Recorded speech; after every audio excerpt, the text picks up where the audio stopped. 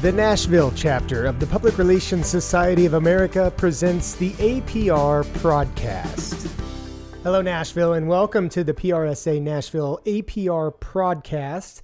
Yes, you're hearing that correctly. I'm saying Prodcast. We launched this limited series podcast in April 2020, April being APR month, to prod into the experiences and insights of accredited PR professionals in the Nashville area. You see what we did there? And hopefully provide inspiration and encouragement for local APR hopefuls. This way, maybe we can prod them into learning more. Okay, I'll stop that. The APR is the professional certification of the public relations industry. The acronym stands for Accreditation in Public Relations, and it's described as a test and testament of professional expertise, ethics, dedication, and facility within today's dynamic PR and communications environment. I'm Chris Vadnais, APR, co-chair of the 2020 APR Committee for the Nashville chapter of the Public Relations Society of America, or PRSA. I lead this committee along with the incredibly talented and very well-organized Carrie Guyton. Carrie and I are available to answer any questions you might have about accreditation.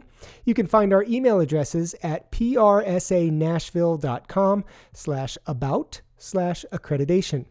I'm going to repeat this information at the end of the podcast because I want to make sure you're focused on the guest for this episode. Ms. Eileen Katcher, APR, fellow PRSA, has more than 3 decades of marketing and communications experience, focused primarily on healthcare businesses and planning and implementation of crisis communications. Eileen earned a crisis management certification from the Institute for Crisis Management. Among her other accolades, the Nashville Post's editorial team counted Eileen among their most powerful women in 2012 based on leadership skills, influence, and ability to facilitate positive change. I had a wonderful opportunity to sit down and talk to Eileen, and I started by asking her about her APR journey. When I had my 5 years of experience under my belt, I decided to prove myself further and get accredited.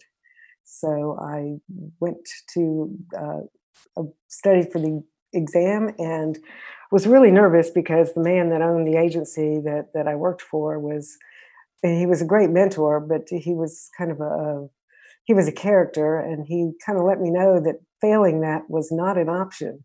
So I was terrified when the results came in. But that seems like a lot of pressure. Yeah, well, yeah, he was known for that.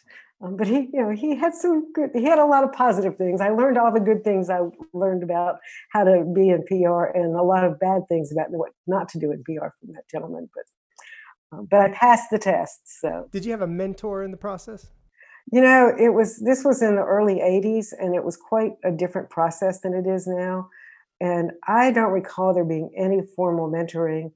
I would like to mention that I had the pleasure of mentoring you going through your APR and wished that I had someone to do that for me, but I don't recall there being any formal mentoring process. Everything was really different because we didn't have the internet. And, so we relied on, Cutlip Center and Groom's book and case studies that were Xeroxed and mailed from PRSA Nashville. And there must have been some class that I took, but I really can't remember. I recall taking the exam in a classroom at a local university on a typewriter.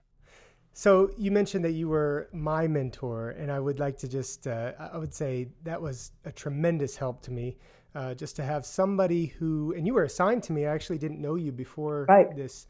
And just to have somebody who could, talk to me about the process and not so much even the process for me, it was about confidence. Yeah. It was about you assuring me that I was on the right track and that I would get there. I needed a little bit of smoothing out around the edges, but for the most part, I had it there. So that was really valuable, and I think that's something that we still offer. If somebody's looking for a mentor, we'll connect them with somebody who knows what they're doing and knows, and can offer some of that confidence, some reassurance. And I parrot that. I really encourage anyone that's thinking about it to take advantage of that opportunity because, like I said, I wished I'd had it. And I think my boss was trying to give me encouragement in his own way by saying, no one that works for me is going to fail this. Right. Well, luckily, you didn't put that kind of pressure on me. So yeah. You were much more supportive in a different way. Yeah. So thank you for that. How has accreditation helped you over the course of your career, or what has it given you? Well, particularly early in my career when I first got it, it gave me confidence. And I think it gave me some credibility. As I mentioned, it was a while back, and while things have improved in the business world for women to some extent, back then it was much harder to make your way in the world of public relations and of business as a young woman. So it was really important to me early in my career that way. And subsequently, I think it's helped me really to elevate the profession, both for myself and for the rest of us that do this kind of work. That's a really important point. So this does something for the person, but this accreditation expects the person to do something for it and the occupation as well. Yeah, I think it really brings value to what we do as professionals, and what our profession does for the rest of the business world. Excellent. So as we sort of wrap up here, why would you recommend the APR to someone who is just getting started in today's environment, or maybe they're established and experienced and have heard about this and are thinking about learning more? Well, it kind of goes both ways for both those that are just starting out and those that have been in the profession for a while. I think it really helps you enhance the profession. It helps you continuing education and continuing professional development. While PRSA does that in general, I think accreditation really requires you to do it. You have to maintain your accreditation now, and it helps involve you in what the chapter is doing and what the organization is doing, and that to me really enhances the profession all the way around for everyone, both for the individuals personally and for every one of us that's in the profession. Eileen, thank you so much for your time. I really appreciate you talking with us about this.